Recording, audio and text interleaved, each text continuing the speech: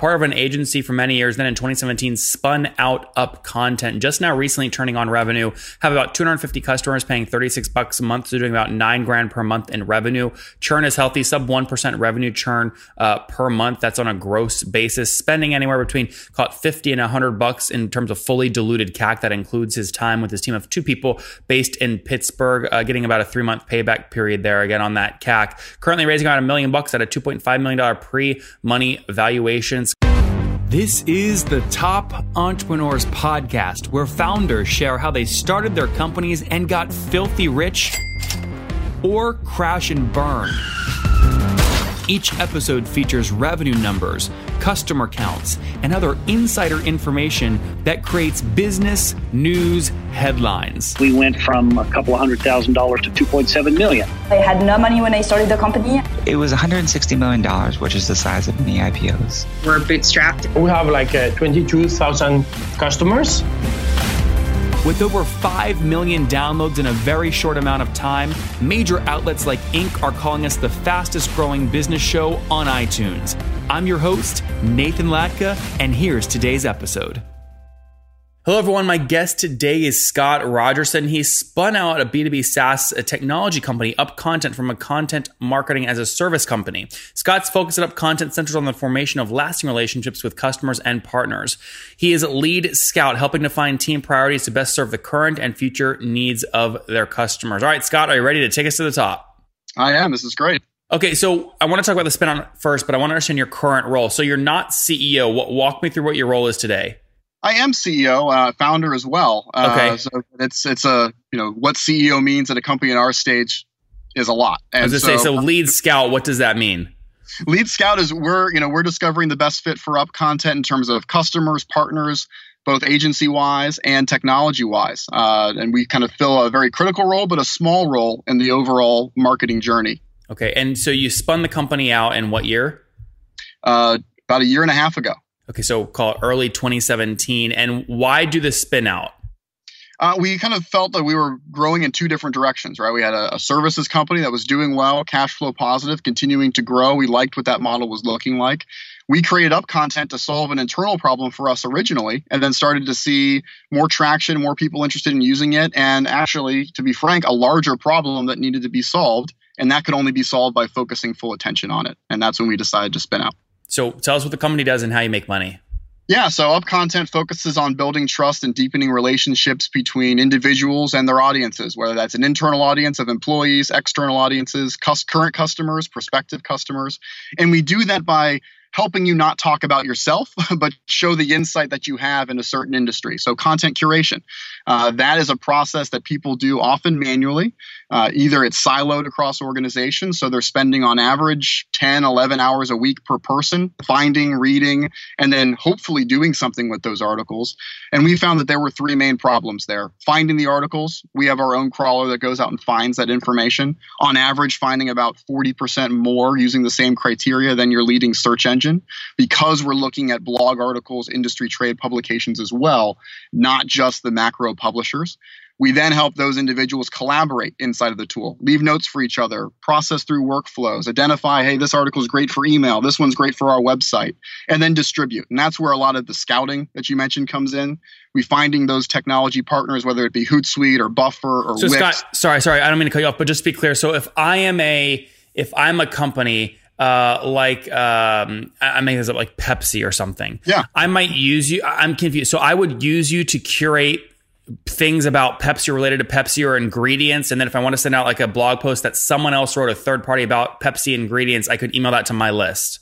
Yeah, that's certainly a piece of it. It's less of the brand listening side often that we see our customers use and more around the themes and the areas that they want to be seen as knowledgeable in. So what are the things that Pepsi is a more difficult one. It's more B2C. User-generated content tends to be more powerful there. We focus mostly on the B2B side, particularly professional services organizations who have deep expertise in certain areas. Accountants, lawyers, taxes. Exactly. Those are beautiful areas for us. Healthcare, education, where I don't need to just understand, you have classrooms and you have professors, but what are you all about? When I need to know what you're all about, the best way for me to start learning that is not by reading your own content, but reading what you're reading. And that helps me understand your perspective. And then I will move into reading your original content. And it's it's pure play SaaS company, right? Correct. What's the average customer paying per month? So it's a huge range, as you would expect. We've got contract values, annual contract values of $2,500 up to $15,000 a year, depending on what you're using, how often you're using it, how big your team is, and how many connections you're setting it up. Yeah. Just to save us time though, from going on every cohort though. I mean, what would you say an average is? $3,000 a year, $5,000 a year? Yeah, probably in that range for sure. I'd say $3,500 a year and growing in terms of the larger customers that we're starting to bring on. You're moving upstream. Correct. All right. And where are you at today in terms of total customers? So we've got about 250 paying customers. It's a freemium model as well. We're still learning a lot and collecting a lot of data off of those customers. So monthly active users is a couple thousand. Again, we've only been out into the market for a little over a year now. Yeah, that's great. Look, 250 folks at that price point you just told me of $3,500 per year. I mean, I think that puts you at what, like $70,000 a month or about $870,000 a year in terms of run rate. Is that accurate? Yeah, that's certainly where we're going. I wouldn't say we're there now. When we first launched, we were starting at much lower customers to understand what our fit was. So we do still have a number of $10 or $15 a month customers. And looking at that 3,500, those were annual contract values as well. Okay, fair enough. So what was last month's monthly recurring revenue if it's not 70? So we were right around 9K or so. Okay. Across the board. Okay, got it. So so that average you gave me earlier was very. I mean, that's like where you're going is 3,500. Correct. That's average of, if you look at the contracts we've been bringing on in the last 30 days or so, that's the average contract value that we're bringing on. Yeah. We have a fairly low churn rate, as you would expect. How low? Using it. Sub 1% a month in terms of churn. And that's logo churn or revenue churn per month? That's revenue churn. Okay. And net or gross? That's gross. Gross. Okay, great. And then, so look, $9,000 a month, 250 customers. That puts it at about each customer paying about $36 a month right now. Sub 1% revenue churn per month. Walk me through growth rate. So a year ago when you spun it out, did it have any revenue? No, it was an internal tool. So we had to spend the first, I'd say 8 months at least, translating it from an internal tool with hotkeys and us figuring out how to use the crawler into something that was commercially viable to the end user. And we've been spending another 6 months making it viable to the larger team and the enterprise user. Have you raised capital or bootstrapped? We're in the process of our first raise right now. Hopefully, when audiences hear this podcast, we'll be past that point and growing the team. How much are you raising? A little under $1 million. Okay, and how'd you come up with a number?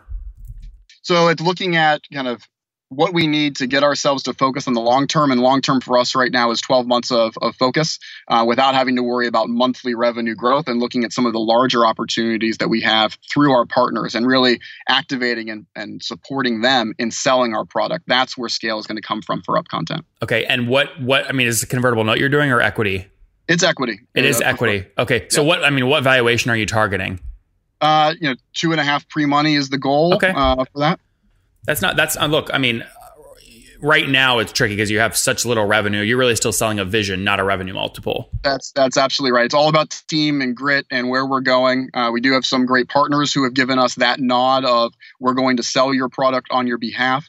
That obviously has not happened yet, right? Yep. But that is what the funding is being used for. What's the team size today? Right now it's 2. So it's myself and a full stack developer who's focusing on that aspect. So having a few more hands wouldn't hurt as well. You have 100% equity? No, I do not have 100%. We have another team member, and we did spin out. So we have some individuals who are equity holders from the managed services company who are also equity holders in Up Content as they help to incubate the idea with us. And that's deserving. You have more than 50%? Right around there. Right around. Okay. But are you in control? You're driving?